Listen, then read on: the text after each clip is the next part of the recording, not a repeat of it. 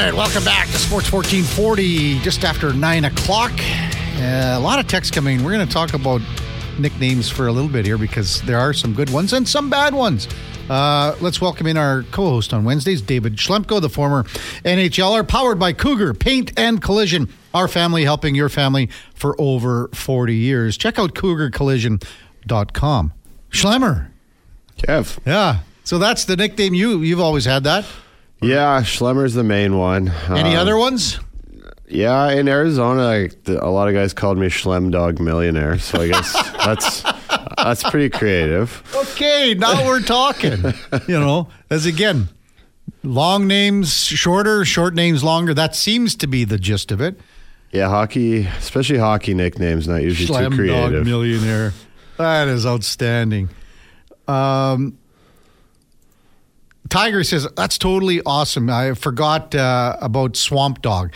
Swamp Dog was at Canadian. He's one of those guys that was a Canadian, would run into a wall and smash his head. He was a tough guy. So that's Ron Este. He used to play, we were just talking about the 1981 Edmonton Eskimos Grey Cup championship. That was his nickname, Swamp Dog. So, those were names back in the day.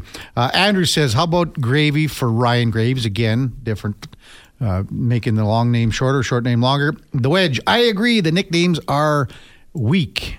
I know it's not an individual nickname, but the Grind Line from Detroit was Sweet or Legion of Doom for Philadelphia. There's another example.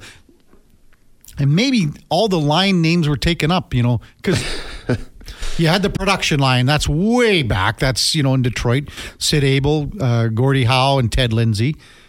Legion of Doom was a fearsome line. Yeah, that's my childhood generation. Remember that one. Okay, so on that line was Eric Lindros, Mikhail Renberg, and John LeClair. Yeah. But, you had the French Connection in Buffalo. René Robert, Gilbert Perrault, and Richard Martin. But he kind of went, he could have been, Spanish too. He went by Ricardo Martin, so...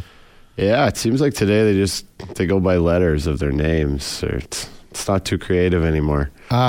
Ewell Dave, Pickle's still around. Not sure if that one, but here's Northeast Mike, Duke. I like the Duke, but it's likely because of recency bias. Do you know this dude here? No, I don't. But the going back to Ewell Dave's Pickles, that is Marc-Edouard Vlasic's nickname. Oh, and Vlasic, okay, Marc-Edouard Vlasic. The Pickles. brand name of Pickles. Yeah.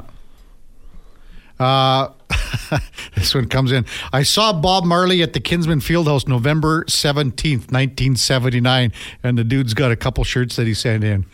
So did you hear that one about I had an old Hartford Whalers shirt? Yeah. Okay, so P. Tosh was on it, so he played with the Whalers, Wailers, not Whalers, so a little different there. I don't know.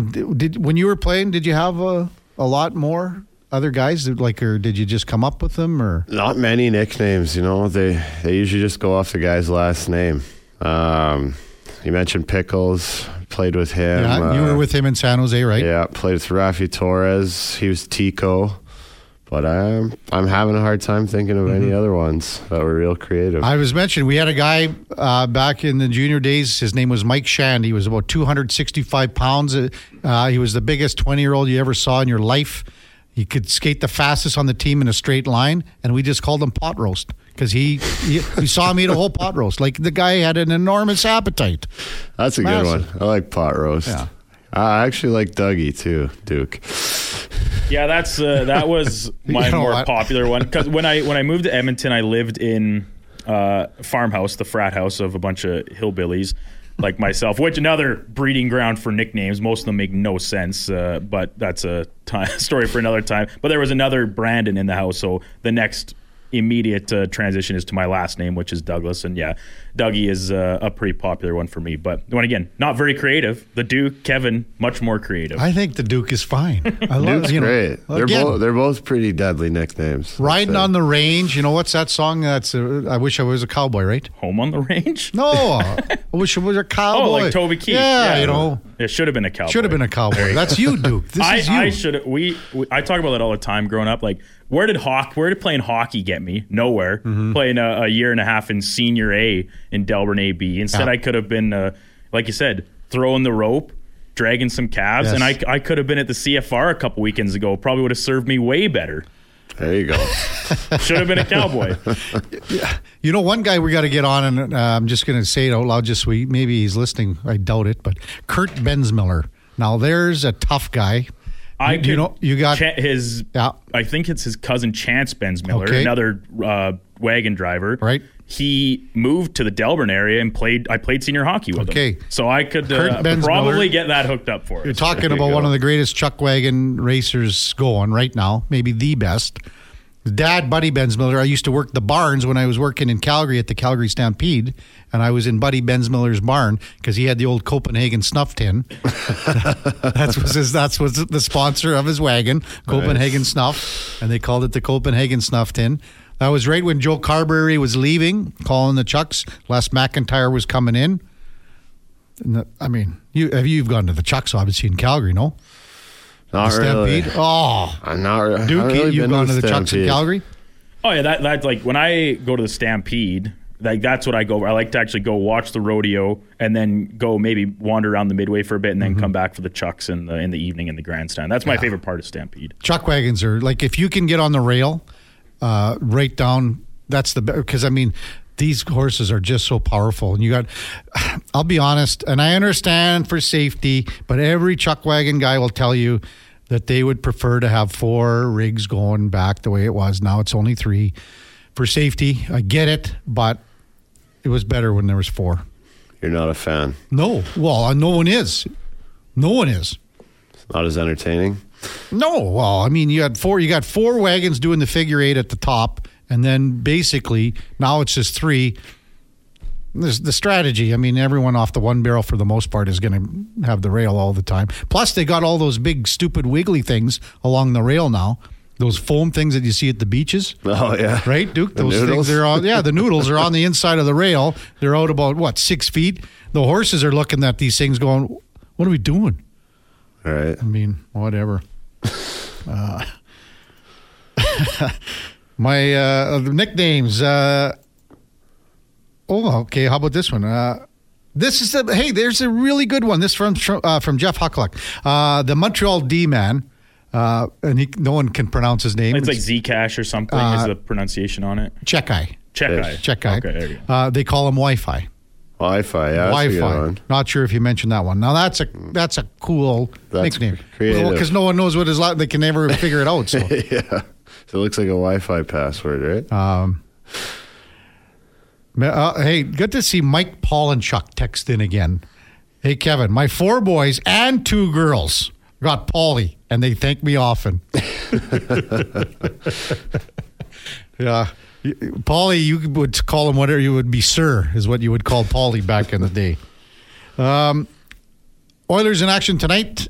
Carolina, what did you make of the game Monday night? Last Saturday, too. They got to be the most frustrating team in hockey to watch. I mean, they find a way to lose. I mean, they should have won the Tampa game. Mm-hmm. I thought the effort was there. They did enough good things to win.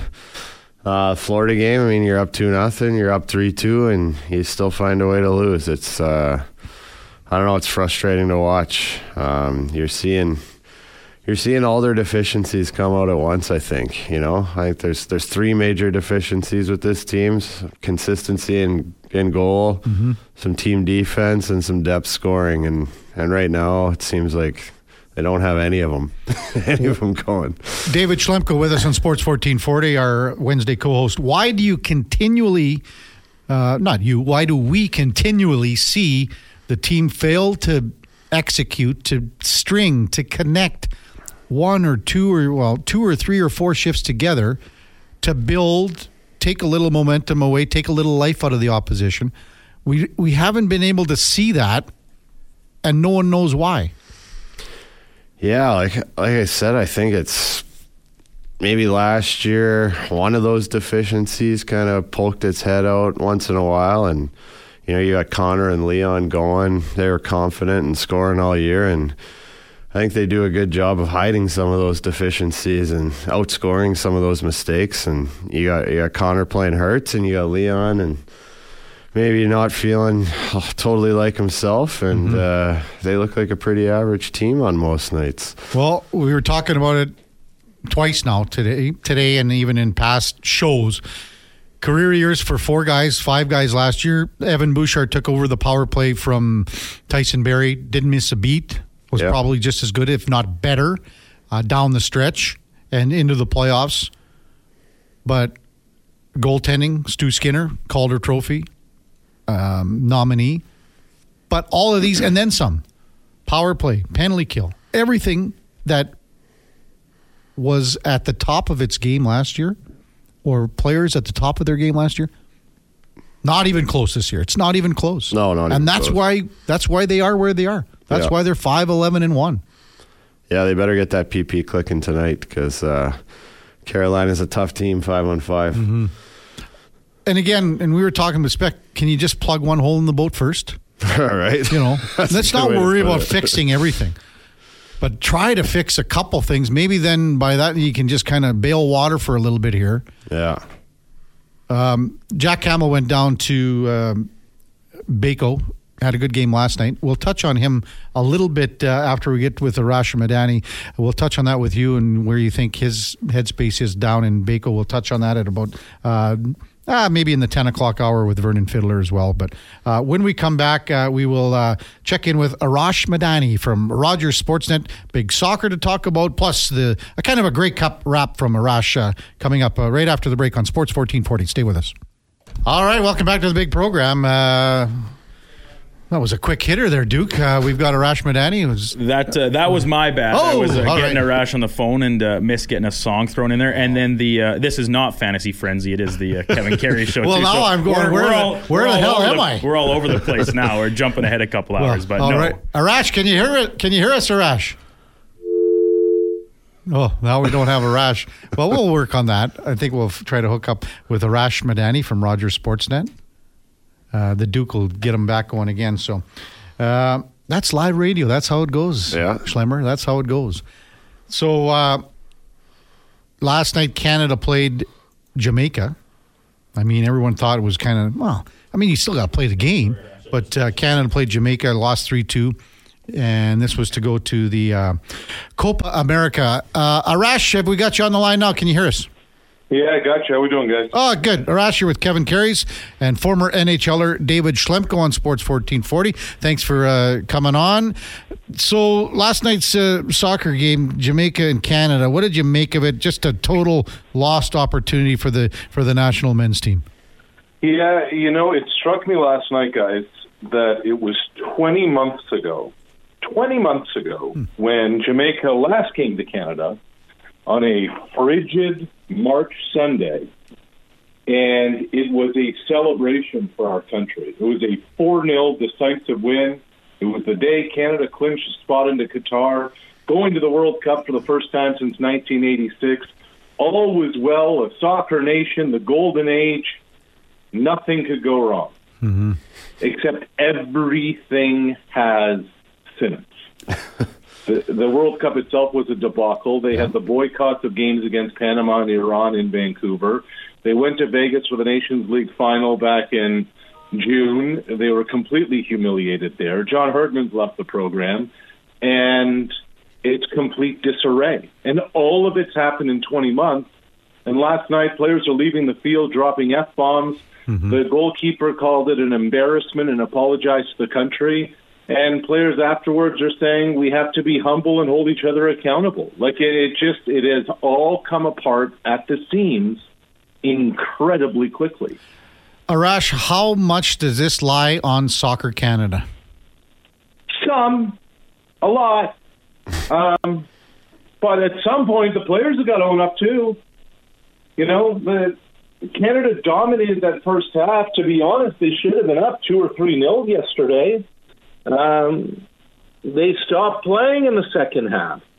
Jamaica made one adjustment, and Canada didn't know what to do with it. And it just feels that once something starts to go wrong on the pitch, the fellas just find themselves in quicksand and have no idea how to get out of it. Now, look, Canada Soccer should have had matches scheduled in September during the window. Mm-hmm. They only did one in Japan in October. Canada Soccer has a lot to blame for this, but not solely. Not solely. The players have to own this, and they were the first to admit as much yesterday, too. So what is the problem, would you say, exactly? Is this like more on the players, more on management, scheduling? Or is it just kind of a combination? The problem is everything. You know, the NCAA would call this a lack of institutional control. You know, from top to bottom, it just is in disarray right now. And I thought Mark Anthony Kaye made a great point yesterday. He said, we have too much quality in this locker room for this to be the end result. But David, you've been around pro teams.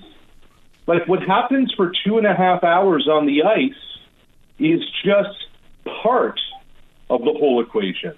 Yeah, absolutely. When the whole thing is rotten, when the whole thing is broken, when the whole thing is incompetent, it's going to spill over. Now, some teams are able to overcome it for a little while, but I just finished covering the Grey Cup, and the sense I got is that winning was hiding a lot of things in Winnipeg, and the sense I got last night is that the success of qualifying for Qatar, the novelty of the World Cup, was also hiding some of the things that were brewing, you know, underneath the underbelly with the national team.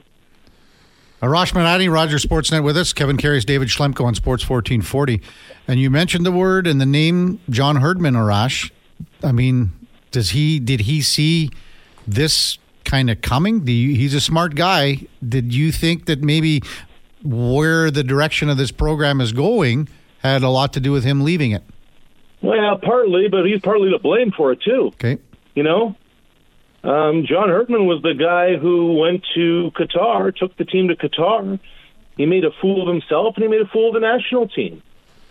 You know, all the comments before the Croatia game, the only country to show up, 30, 40 minutes late for mandatory obligations was Canada, nobody else. Completely outclassed, outcoached in the 3 matches at the World Cup. Mm-hmm. Then, you know, gets to the Nations League final in Vegas against the United States, and they were absolutely run out of the gym. And Herdman says, well, that's not my fault. The fault was we don't have more quality opponents to go up against. What John Herdman's great at is marketing himself to make people believe that he's the reason for the success. Okay. But let's be real. Alphonso Davies, Jonathan David, Kyle Larin, Stefan Eustáquio, I mean, these are the players that were doing it. So did Herdman sense the ship was sinking? Probably. Herdman, you know, made them look like a bunch of fools at the World Cup last year. And he probably, you know, saw the writing on the wall that, oh, my God, we're hosting the World Cup in 2026, and this is how it's going to go? I'm out of here. Which is fine, it's his prerogative, except he's kind of partly responsible for this being what it is right now. You know, Arash, when this team was here, and you did mention it, when the team was here for the 2 games to sold-out crowds and cold and snow, and I mean, it was probably, that I can remember, the height of how this team was put together. Can it ever get back to that? Well, I mean, here's the thing. When we think back to the World Cup qualifying, who did Canada actually beat? Maybe the worst Mexico team in the history of their national team. The Jamaicans that came to BMO were a far cry from the quality of the roster that was yesterday. What you ended up seeing at the World Cup was that CONCACAF countries did nothing. So while it was a success and it was a novelty and it was wild and it was fun and it had all those remarkable moments jumping into the snowbank at the Ice Teca at Commonwealth, all of that was fantastic. Except we weren't playing the varsity teams, we were playing JV. And then when we went to Qatar, when we went to the World Cup and we're playing against legitimate competition, we were made fools. So as romantic as some of that stuff was, and it was such a great time, you kind of start to realize, oh, wait a minute. It's because of what we were up against and who we were playing that kind of led to the pathway of the quote-unquote success that we had. Mm-hmm. So, I mean, there's a chance to get back to the Copa Americas with a win in next year in March, I guess. Yeah. We don't know who they're going to play yet, but, I mean, what are the chances there? I mean, this is, with these windows, with teams play or players playing wherever, it's tough. I mean, what do you think the odds are to win a game in March to join? I mean, who knows? Who knows when you don't know who you're going to play? You don't know who the head coach is. They've had Mauro Biello twisting in the wind as the interim coach, and he didn't do himself any favors. But remember this, guys. You're right, Kevin. You're absolutely right. They have limited windows in which to bring the national team together and work. Yeah. You know when one of those windows was? September. And you know what Canada Soccer did in September? Nothing. Mm-hmm.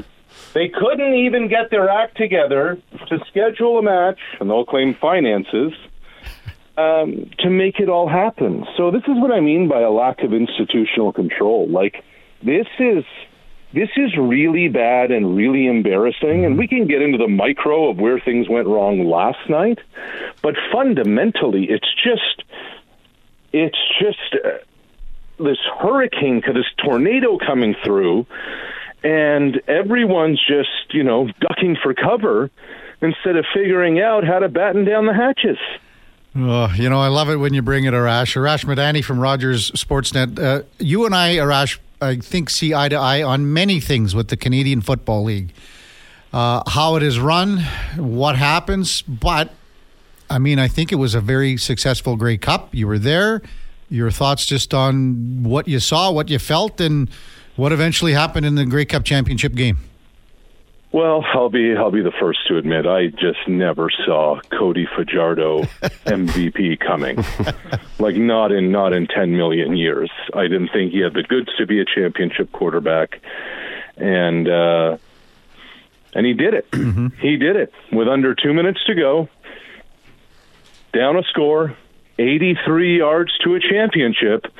Cody drove the field, 7 plays, improvised on 2nd and 18 for a 13-yard rush, sets up 3rd and manageable, underthrows Cole Speaker, but Speaker goes up and makes the catch anyway, and then ultimately finds Tyson Philpott in the end zone, knowing pressure was coming, and held on to it long enough for Philpott to make the double move to get in the end zone. Like, that's iconic championship drive stuff, which tremendous for Cody. With everything he's been through, the Fajardo story has long been told. It's terrific. That's great. Here's the other problem. Winnipeg blew it. Winnipeg absolutely blew it again for a 2nd straight year. Happened against Toronto last year, happened again this year. And guys, I know a lot of this sounds hot takey. This isn't. Zach Karius has now failed in November. The sample size is enough. He's played 9 postseason games going back to 2019. He has 6 touchdowns and 8 picks. 6 touchdowns in 9 postseason games. And this is from the quarterback who has been the best player in the Canadian Football League in that span. So it's baffling. It doesn't make sense. But at some point, and this is not all on Karius, I almost found the Winnipeg loss in a lot of ways is similar to the whole Canada Soccer narrative. There were many organizational decisions Winnipeg made that you're just looking at them and saying, well, of course this was the end result because you did this, and the other. Right. So where do the Blue Bombers go from here, Ash? Do they kind of stick with this core, stick with Karius, or do they kind of blow things up after this? I think you have to stick with Karius because how many really good quarterbacks are there in the league? 2 or 3? Fair. Yeah. And this guy's one of them. But it just felt like the Bombers' championship window closed the other night. Win or lose. You know, look at some of the guys who are long in the tooth. Adam Bighill's been around the league for a while. Their bookend tackles, Stanley Bryan and Jamarcus Hardrick, have been around for a while. Pat Neufeld, the interior of their offensive line. Some of the veteran receivers that they have there. Brady Oliveira is a free agent. He wants to go explore NFL opportunities. Who knows if that's going to happen? Who knows what team may pay him a ton of money as a Canadian? Yeah. So it's hard to know exactly where they go from here, but it kind of, you get the sense, it felt like this was their, I hate using this analogy, the last dance. It kind of felt like it was their last dance. Well, and they fell on their face. You know, and the other thing too, and you mentioned last year, Arash, that this is a team in a 4 or 5 year window that could have been mentioned in the same breath as the 78 to 82 Eskimos. 100%. They should have won last year and they should have won this year, and that would have been 4 in a row. Mm-hmm. And instead, what are they doing? They're sending Adam Bighill out with a 6-week calf injury 8 days after he suffers the injury, and the guy can't move. Mm-hmm. And the ball's sailing over his head into the end zone. They wasted a roster spot there. They only have 6 DBs dressed. So one guy goes down for a little while. Brandon Alexander's playing halfback, and my phone lights up from GMs and personnel people around the league saying Montreal's just going to go after 37. They activate a fullback in 2023 on their roster who gets turnstiled on their last offensive possession of the game when they were up 3 late in the fourth quarter to get Montreal the ball back. I mean, on and on we can just go, and I'm like, what are they doing? But winning hides a lot of things until it doesn't. And then once you start doing a deep dive as to why things didn't work out, that's when there's a lot of people who got to look in the mirror and own it. And I just wonder who's going to own it in that franchise. And they beat up on all the poor sisters, all season long. Edmonton, Calgary. Well, you can only beat who you play, right? Yeah, but I mean, look at how bad the CFL West was this year. It was probably a year you've never seen before. I tell you this, going into the playoffs, I picked Hamilton to beat Montreal, I picked Toronto to beat Montreal, and I picked Winnipeg to beat Montreal because the Alouettes were right there as bad as some of the teams in the West. Someone on this conversation picked Montreal to win. Oh. Sorry, I did it with Eddie Steele. Okay. So what did Eddie say? Well, he looked at me like I was from another planet. Sure. As he usually does every Friday when he calls. So one last one for you, Arash, and again, getting to the point of where you and I believe where the CFL is, where it was, and where it's going. How would you assess the state of the CFL right now moving forward?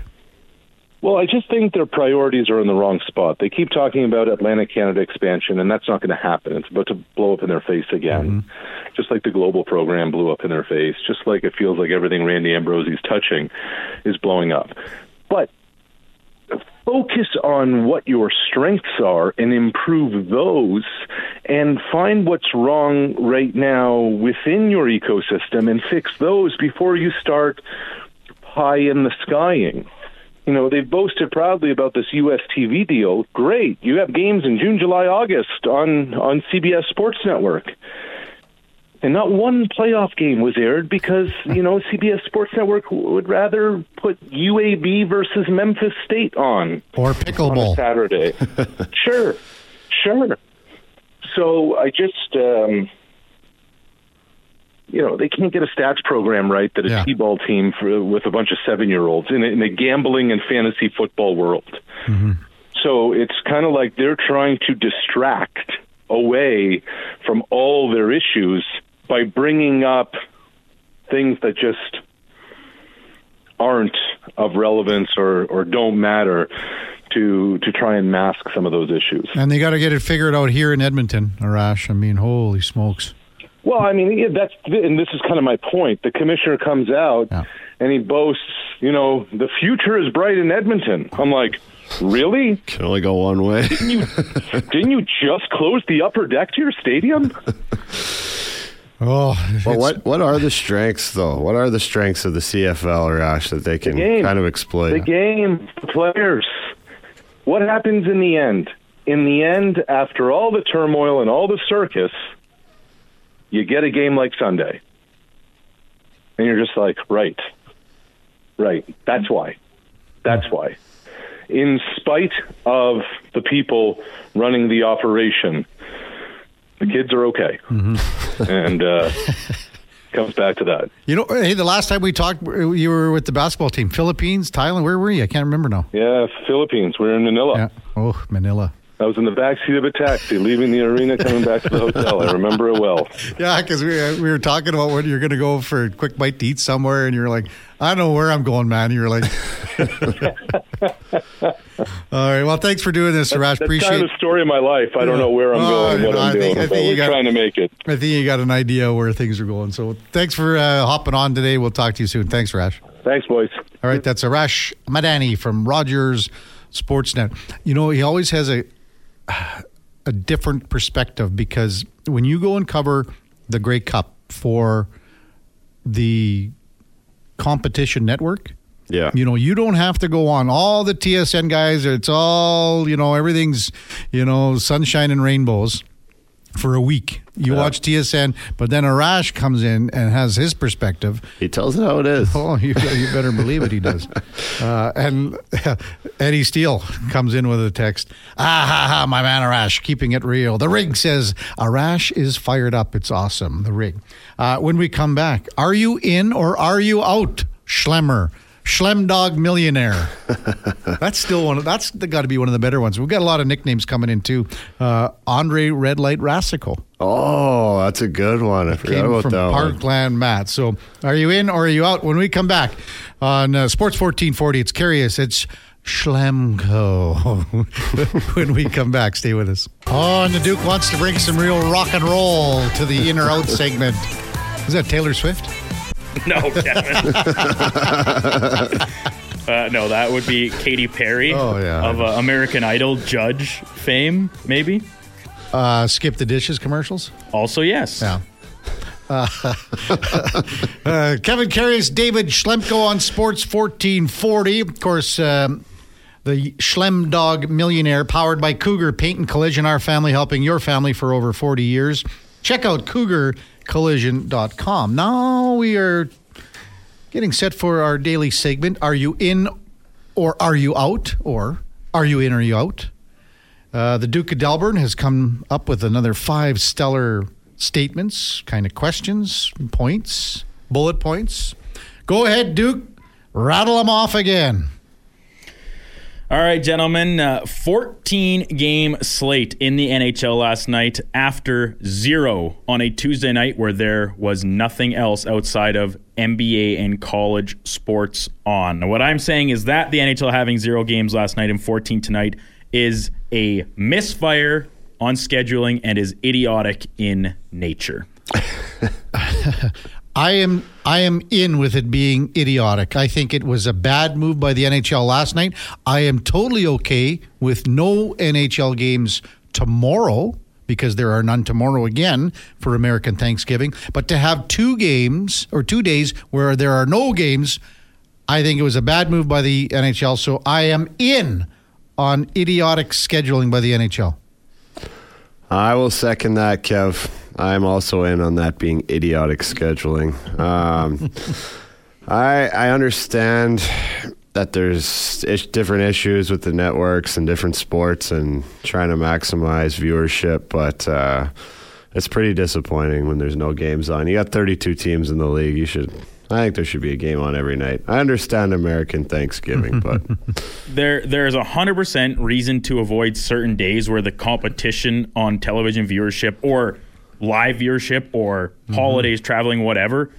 But like I said, what else was on last night to keep people? And even like you want to talk about the Raptors game, right? The NBA in-season tournament. There was only 5 NBA games. Yeah. It's not like it was a full slate there either. And so my biggest issue with this is that then they overload it tonight with 14 games. We talked about this when the NHL did their Frozen Frenzy thing, where all 32 teams played. Even when you stagger the start times, you cannot possibly watch all of those games when they're all on at the same time. Bad move. Wake up, Gary. Yeah, wake up. Gary.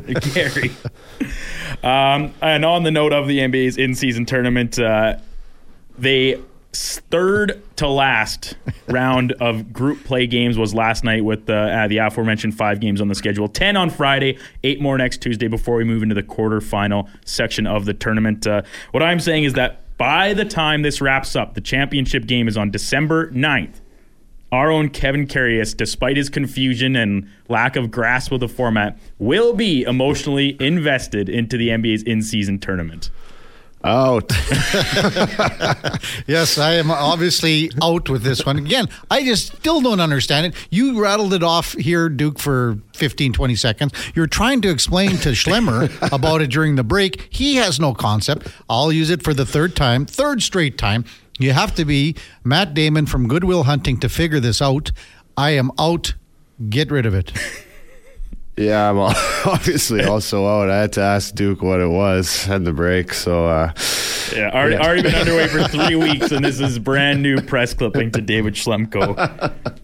But that's all right. The NBA not in everybody's wheelhouse. I'm sure our own Declan Freddy Krueger here from the Lowdown with Low Tide, who's a big NBA guy, he'll be a little upset with you guys for your lack of investment so far. But my apologies. That's all good. Before we move away from the NBA, Victor Wembanyama's debut game-worn jersey sold for a record for a rookie, $762,000. I do not understand the infatuation with sports or any type of memorabilia, really. And so, as a result, I'm saying that whether it be sports memorabilia or historical things, they are way overpriced and basically serve the same purpose as modern art. I'll let you go first, Schlemmer. Okay. I am 100% with you there, Duke. I'm in. I agree. Whether it's sports or any kind of collectibles, I think they're all overpriced. I don't know where all these rich people live that have this stuff, but I don't understand what makes people want to pay that much for it. But to each their own, I guess. What do you think, Kev? Well, I'm going to go the exact opposite. I want everything to go through the roof and have as much money out there as possible. Let's get the money just flowing. I want to see the Babe Ruth jersey from 1928-30 that George Costanza brought off the wall and started eating strawberries and wiped strawberry juice all over when he was trying to get fired by the Yankees. While dragging the World Series trophy around the parking lot. I want to see all that stuff go through the roof as much as possible. I'm in. I want to see the price is right. These things that have, if they are valuable to like the history of the game, whatever sport is, then put them in the Hall of Fame. Or some sort of place where they're actually for everybody to see, enjoy. Like, what does owning these things actually provide for the people that have them? You make money. You're making money. You are buying this as an investment. That's what you're buying it for. Yeah, and so here's my point back to the modern art thing. You know what people buy art for? Investment. Tax scams.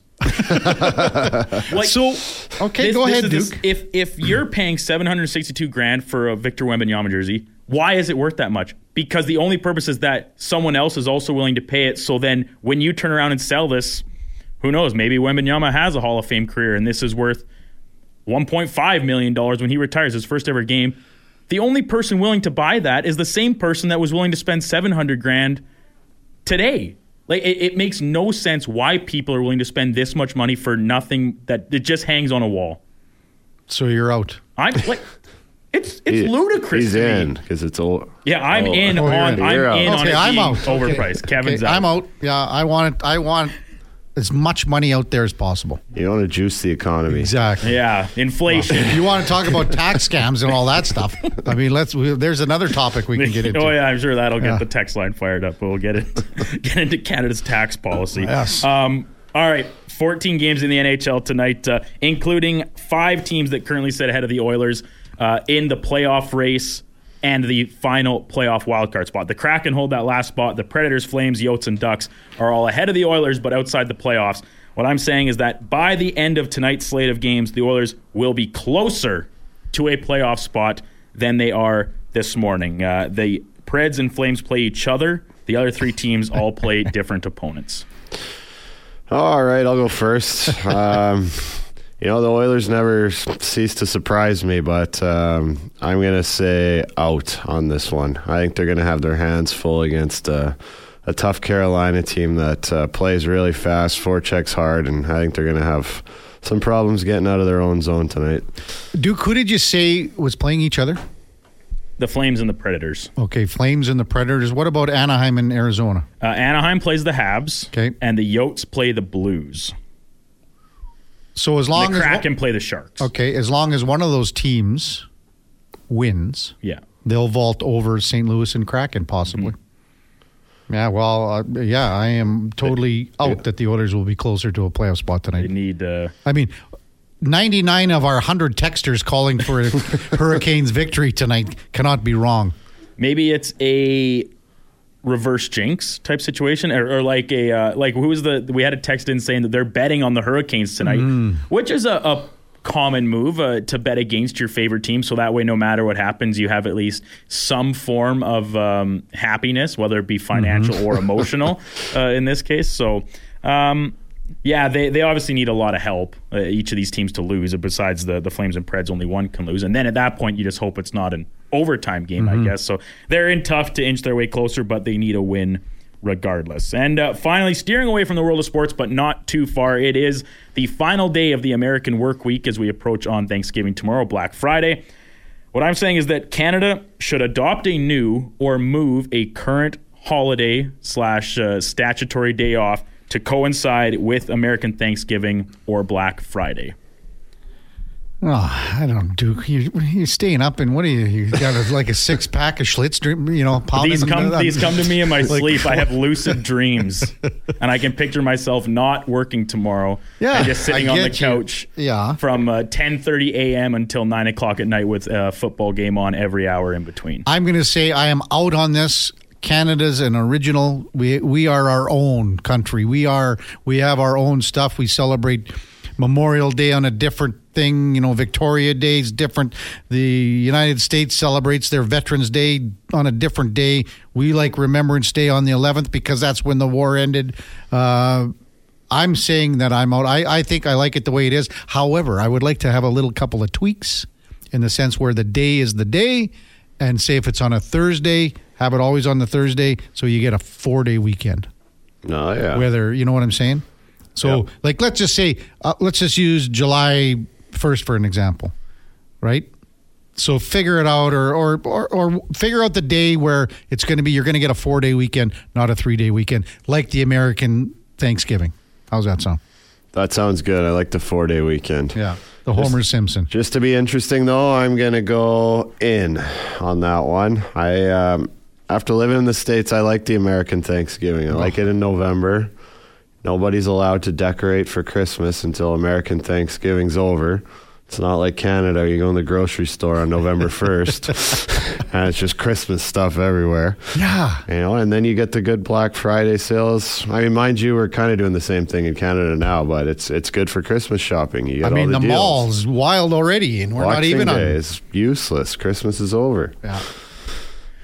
Yeah. Well done again, Duke. But what's your 2 cents? My final note here on this is I'm not saying move Canadian Thanksgiving to this, but Remembrance Day is the only holiday in the month of November, and it's not even a stat across the country. No. Why can you not, we create holidays for all sorts around it. Look at the States. They have Flag Day and Arbor Day and all these things. And I'm not saying they're all days off per se, but why can there not be just a generic national holiday on this, the last Friday or third Friday, I guess, of November? So maybe you don't get the Thursday off, but you get the Friday, Thursday night into the Friday, it's a day off. They're trying to institute Truth and Reconciliation Day as a stat holiday in some provinces, and some it isn't. Yeah. Depends on where it falls again, right? I think it fell on the weekend this year. It did. It was a Saturday. Yeah. Some banks were closed on Mondays. Some institutions were closed on Mondays. They treated it and Remembrance Day was on a Saturday as well. Banks, institutions, some treated it as a 3-day holiday weekend. Some don't. There's another question. Why isn't it just across the board, one or the other? Another good question. There you go. Technically, Duke, you and I shouldn't have been in here on Monday morning. We should have had a 3-day weekend. Well, so that Sunday was when Chris Knobloch took over as head coach of the Oilers. And so on that Sunday, Connor Halley and I came in to do a quick hour and a half on air talking about the firing and the new hiring, which we were happy to do. Obviously, news is relevant.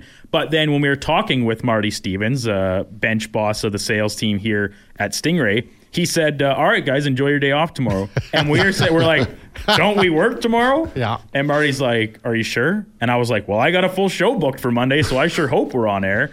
And then we talked about it on that Monday. The commercials were all out of whack because the traffic team thought we would not be on all these things. So, yeah, a little uniformity, I think, would be good. That's what I see. A lot of public sector, private sector, big difference in holidays, I think. Top of the hour when we come back, an old teammate of the Schlemdog millionaire, Vern Fiddler. His son plays for the Edmonton Oil Kings. Blake, we'll chat about that and some old times and maybe a little bit about what happened 10, 11 years ago with a certain member on the now Hockey Night in Canada panel, former Vancouver Canuck, when Vern was playing in Dallas. One of the best videos that you will see on the old interweb. That's coming up at 10 o'clock. Before that, here is the Duke with a Sports 1440 update.